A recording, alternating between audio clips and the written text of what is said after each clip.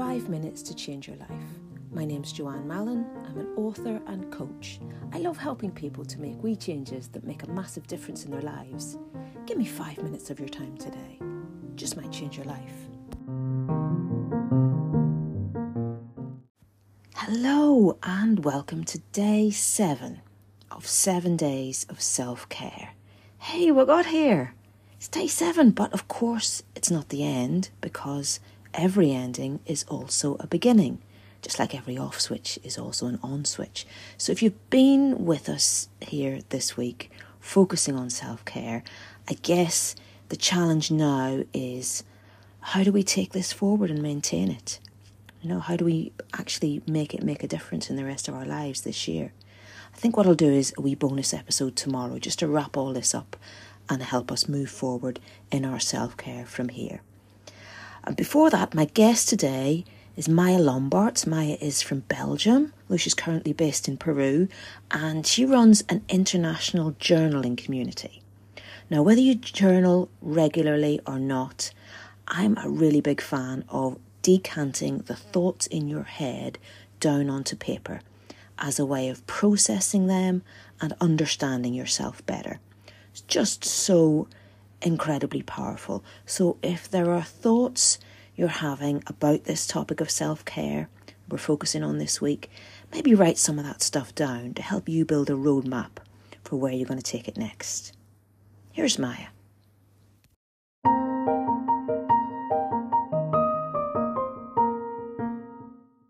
On my 10th birthday, a classmate gave me a diary with a tiny lock on it.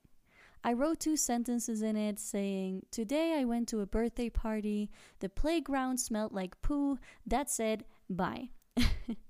Then I left it there for months. I picked it up again, wrote about my days for about a week maybe, and then left it there for years.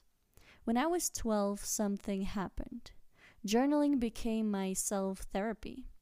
When you're a teenager, every day is an adventure. Every conversation with a boy is a movie on repeat. Every setback is a disaster. Journaling helped me process my feelings, my thoughts, my experiences. Today I'm 28 and I have a whole closet full of journals. I'm writing in number 22 as we speak.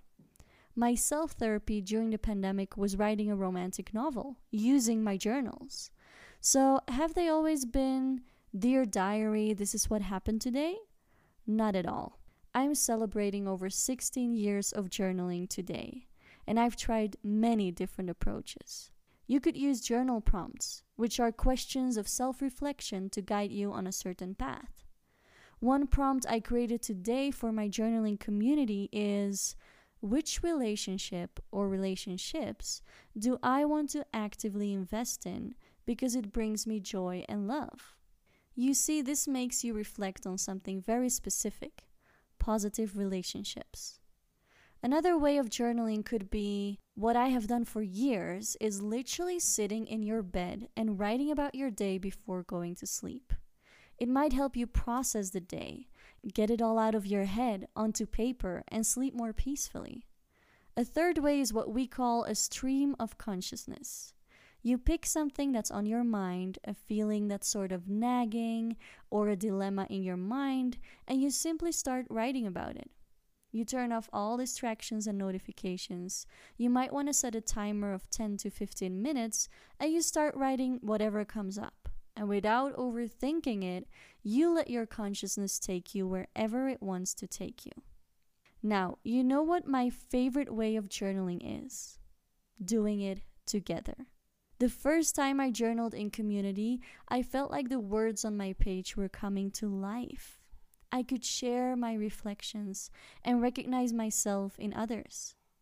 There was even a coach guiding the session who helped me dig deeper when I couldn't understand my own inner world.